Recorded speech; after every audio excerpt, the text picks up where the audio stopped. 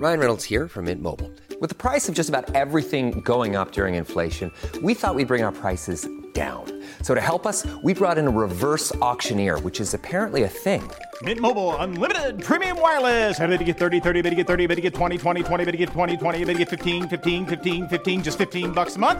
Sold! Give it a try at mintmobile.com/switch. $45 up front for 3 months plus taxes and fees. Promo rate for new customers for limited time. Unlimited more than 40 gigabytes per month. Slows full terms at mintmobile.com. Hi, Ruben. Hi, Teddy. I'm going to tell you about a 1988 Broadway play called M. Butterfly. And this play is a Tony Award winner for Best Play. And it was even a Pulitzer Prize drama finalist for the year after in 1989. Ooh. And when you hear about the premise of the play, I think you'd find it very hard to believe. This play isn't still playing. I don't think so. Okay. Alright, and the name of the play is called M. Butterfly, not Madame Butterfly, which is another opera about an American soldier, his Japanese wife, and romantic betrayal. But this play is about romantic betrayal. Okay. Okay, so now the play is about a Chinese opera singer who seduces a French diplomat, pretends to have his child, and then uses him for espionage to steal secrets from France for the Chinese government. Oh, it's very complicated. What do you think the great betrayal is? But she pretended to marry him and have his child and then steal secrets for her. Isn't that all the great betrayal? The great betrayal is that the whole time, for 20 years, the Chinese opera singer was a man pretending to be a woman. Oh, so this is like Mulan. Right? Same storyline. I guess. I guess. Now, you'd think that this would be very difficult to believe. Like, if you brought this to a production house, they would be like, oh, that sounds a bit too much, right? Yeah. Except it was based on a true story. Huh. Hi, I'm Teddy. And I'm Ruben. And welcome to A Briefcase. Today, we're exploring the case of the real M. Butterfly, the Chinese spy and opera singer who deceived the man for 20 years while pretending to be a woman.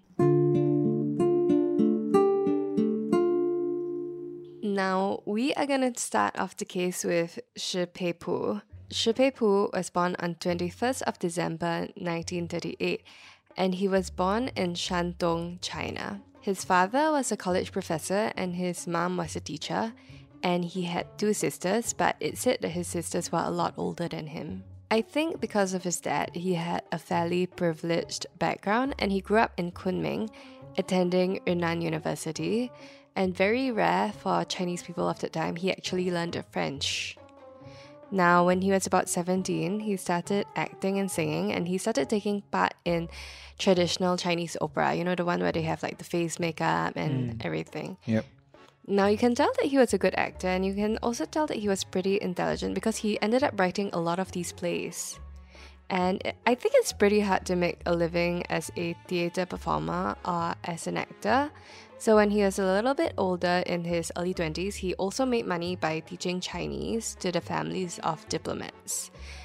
Now, when we talk about this case, we also have to talk about Bernard Boucicault.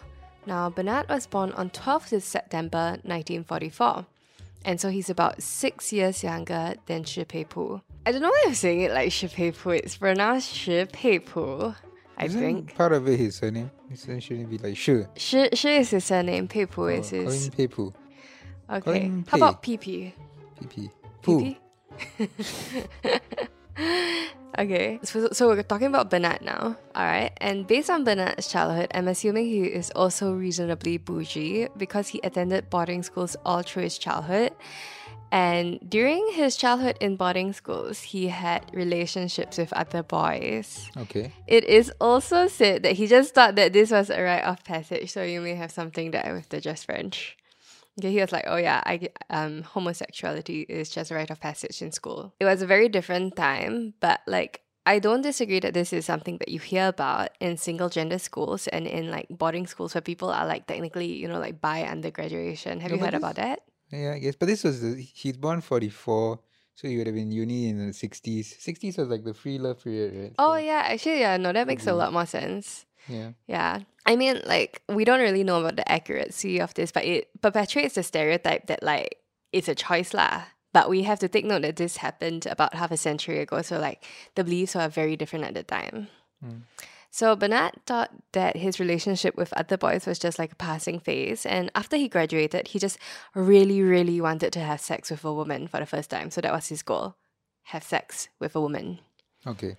So he goes and works for the French diplomatic service, and at 20, he's posted to Beijing, to the French embassy, as an accountant. And the year was 1964, and this was how he met Shi Peipu. It was just around Christmas, and at that point of time, Shi Peipu was 26. And it was described to be a Christmas party at the French embassy being hosted by someone called Claude Chayette. And also at this point of time, Shi Peipu was dressed as a man, okay? He wasn't dressed as a woman at this party. Okay. And there is a photo of him, the one that's most commonly used in articles when you Google about him, where he's wearing traditional Chinese opera clothes and eyeliner. And just very objectively, he is a very pretty man. He's a very beautiful man. Okay. He has Why very... was he in his opera clothes at the embassy? He was performing. No, he was in his regular clothes. Oh. But when you Google him, it's always like this black and white photo of him in right. opera clothes. So he has a very dainty face, and he definitely has a smaller frame. And there is a quote that says that he used to fascinate both men and women. So like definitely like a testament to his looks. So now we know that Bernard had a history of dating men, but his goal was to have sex with a woman. So he wasn't actually looking for Shi Peipu. Except Shi Peipu, he took him aside and told him that, oh, I am actually a woman. Why did... Okay. Yeah. And I'm a woman who is forced to live as a man in order to fulfill my father's wish to have a son. Mulan. Okay, right? So given the preference for boys in China and other East Asian cultures, it's like believable. You know what I mean? Okay. And Yeah, sure. so they hooked up. Alright, and at this point of time, you're like, oh, if they hooked up, surely he would have been able to tell that Shi Peipu was a man. But Shi Peipu actually was able to retract his testicles, allegedly. Is it biologically I mean, possible? if you Google it, it says that he can. Okay. And he also like tucked his penis, you know, like drag queens. Yep. Yeah, and then so it said when they had sex, it was always in the dark Right. and always very quick, Okay. which I guess also is a little bit of Bernard's fault. Yeah. But Yeah. well, he wouldn't know, right? Because he's never had sex with a woman. Oh, true. I So did he- it. Oh, you he's know, like oh, this is surprisingly similar to sex with guys. oh my god, that's a fair point. Yeah. See? Okay. Right. Okay, so Bernard was later asked about this, and he said that Shi Peipu was very shy, and he thought that it was just like a Chinese custom to have very quick sex in the dark. Okay. Yeah.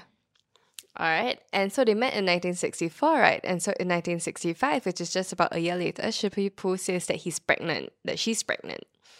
And Bernard believes him.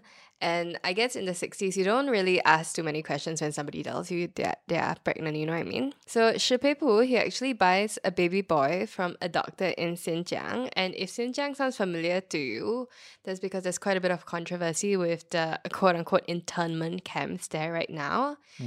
But Xinjiang is home to the Uyghur people, and they aren't ethnically like Han Chinese, and visually they tend to look a little bit more mixed.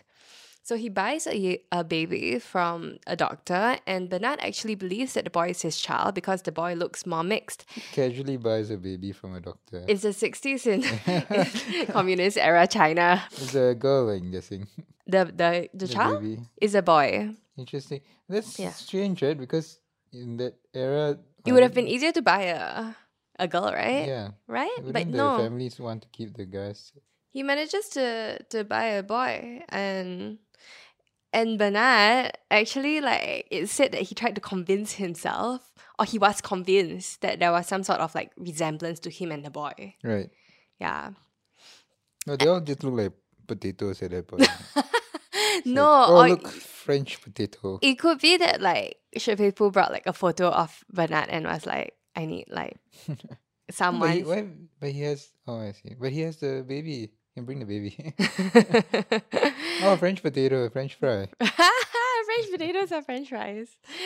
Yeah. Okay. So anyway, Bernard is working as an accountant for the French diplomatic service. So he doesn't just like remain in China. He ends up being posted to a bunch of different countries, from posting to posting in East Asia and Southeast Asia. And this whole period of time, he's kind of maintaining a relationship, a kind of relationship with Shi Pei-pu. And we don't really know if it was like an open relationship or they had some sort of agreement, but Bernard was definitely sleeping around. Okay. And he's kind of like getting more comfortable with himself, because when he left France, he was very dedicated to like, oh, I must sleep with a woman. But during this point of time in the French diplomatic service, he embraces his bisexuality. So he ends up hooking up like with a bunch of women. But he also has another long-term relationship with another Frenchman called Terry. But he is also still invested in Shi Pei-pu and his child. So he has many, many things going on. But his ultimate goal is to form a like throuple. So he wants to live in France with him, his wife Shi Pei-pu, and his husband Terry. You know what I mean? That kind of. Okay. and his baby. Yeah, so him, his male partner, female partner, and his child. And it sounds a bit scandalous now, but it was probably even more scandalous in the 1960s to 1970s. Right. Now, another thing that happened in the 1960s was that China went through its Cultural Revolution, and that happened from 66 to 76. So it's a whole decade. And contrary to the name, the Cultural Revolution wasn't so much about culture as dragging out and killing anyone who was opposed to the Chinese Communist Party. Yeah. And So- burning lots of books. Yes, burning lots of books, killing anyone who was part of the quote-unquote old tradition, anyone who was urban, anyone who was Western, seizing people's property, violence, rape. So all in all, just not a great time to be in China. And at this point of time, they were also closing out all the embassies because it was really dangerous. And so Bernard believed that his lover and his child were trapped in this very precarious environment. And it is fair to assume, I would have also assumed that they were in danger. And it was around this time he was approached by a member of the Chinese Secret Service, Kang Sheng. And so he told him that if Bernard passes the Secret Service some documents of his experience and his time working in the French diplomatic service, he would give him access to Shi Pei-pu and his child. And this starts in 1969. And later, from 1977 to 1979, about like a decade of this, Bernard was supposed to be working in the French embassy in Ulaanbaatar, Mongolia. And one of his jobs was to make a weekly trip into Beijing with a pouch of information. Like, think of like the red suitcase, like of important documents. Right. And what he would do is actually make photocopies of these documents. So one set goes to the embassy and another set goes to the Chinese Secret Service. Okay. And I assume it's also during this trip that he was allowed to see Shi Pei-pu and his son. He also thought that if he didn't acquiesce to the request, they would probably hurt Shi Pei-pu and hurt his son, Okay. which is very fair Yeah. because they totally would. Yep. So he ends up moving back to France in 1979 at the end of his time in Mongolia/Beijing. And in 1982, he manages to get his son out of China. And at this point, his son was about 16 years old. So he left already. So this Shi Pei-pu do this, just raising the kid by himself. Yeah. It's quite a high effort plot. I assume that you can't live with a child or people in general and not get invested in them. Do you know what I mean? Right. Yeah. I guess. And I guess as a gay/bisexual man, it would have been very difficult to imagine a family. So I think part of getting a child was also part of what he wanted. I can't imagine it was all just to seduce Bernard, right? No, I'm not sure. I don't really know what this guy's motivations are. Right? I don't know, I'm a bit lost as well. So at this point of time, it's in the middle of the Cold War. it's a bit alarming to the French government that suddenly there is a Chinese citizen in France. And so the French counter-espionage service, they end up arresting Bernard, and it all comes out on 30th June 1983. So personally, I'm also assuming he felt a bit safer to reveal this information because his son was with him in Paris already, and he was arranging for Shipepu to come to Paris. And when Shipepu did arrive in France, he revealed, like he was being interrogated by the French espionage service, that he wasn't actually a woman. He was like, oh yeah, by the way, I'm not a woman. Okay. And he showed the French doctors how he tucked away his penis to lie to Bernard, essentially. Right. And so it was a really difficult period for Bernard. So he tried to defend himself by saying that the kind of documents that he gave to the Chinese Secret Service were generally not sensitive and were like usually publicly available information. And in total, it's found that he leaked about 150 documents. So on one hand, he was kind of caught betraying his country. And on the other hand, he was also ridiculed because it's kind of hard to imagine that, like, imagine if, like, after, like, 5 years, I'm like, surprise, Ruben, I'm a man. No, and I think it was easier to carry on this deception because it's not like they were spending every day together. You know what I mean? They only saw each other, like, intermittently whenever Bernard had to go into Beijing or China, other parts of China. The thing I think that would have hurt a lot would be to learn that his son wasn't actually his son. You know what I mean? Right. Yeah, that would have like hurt. And so Shipepu and Bernard, they were both sentenced to 6 years in prison. And in prison, Bernard tried to kill himself by slitting his own throat, but he survived. And so like both of them were pardoned in the next year in 1987 as an effort to diffuse tensions between France and China. And the French president at the time actually said that it was just like not directly, but he said that it was like a silly matter. You know what I mean? It was like... This Shipepu guy was working for the Chinese government. I don't think it was really... It's never really explained, but I think even if he was, it probably wasn't by choice. Right, okay. Yeah, we can only make assumptions, but there is a long form book about this particular case, but in all transparency, I didn't read it because it was a little bit too long. Right. Yeah, it's interesting. I wonder what all these people's whether they were actually just naive or they all had some hidden motivations. Yeah. Now, Shipepu, after his release, he went back to performing as an opera singer. We aren't too clear as to what happened to Bernard, but I think it's fair to assume that it would have been really hard to find a job after being caught for essentially espionage. Right. But I guess he's an accountant by trade and training, so maybe he could go into like family accounting or something. Can go work for the Chinese government.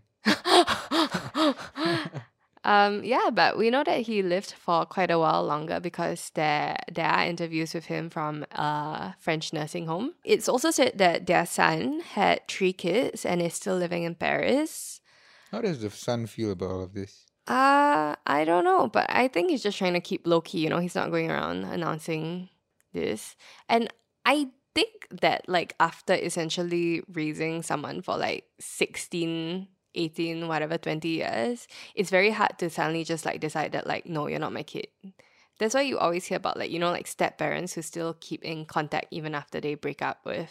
But the Shipepu dude left him and went back to China. No, I think he still stayed in. Oh, so he was a opera singer in Paris. But like they just, I guess, never spoke again.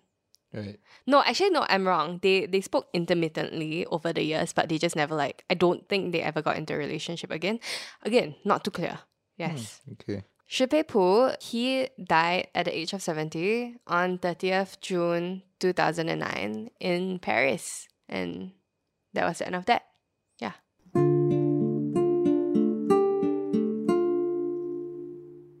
Thanks for being on the podcast, Ruben. Thanks, Teddy. You don't sound very happy. Thanks, Teddy. Thanks, Daddy. It is both our birthdays this month. week. This week? Yeah. Yeah, so I guess this episode will come out like the week after because I don't feel like I want to rush and edit something. But do send your birthday messages in the comments and the DMs, which I think will be very cute to read. That's me asking for more interaction. And as always, you can find us online at abriefcasepodcast.com and on Instagram at abriefcasepodcast. And do join us next week for another briefcase.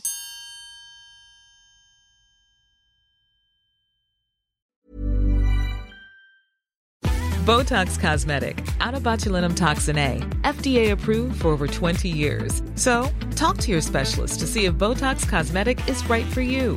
For full prescribing information, including boxed warning, visit BotoxCosmetic.com or call 877-351-0300. Remember to ask for Botox Cosmetic by name. To see for yourself and learn more, visit BotoxCosmetic.com. That's BotoxCosmetic.com.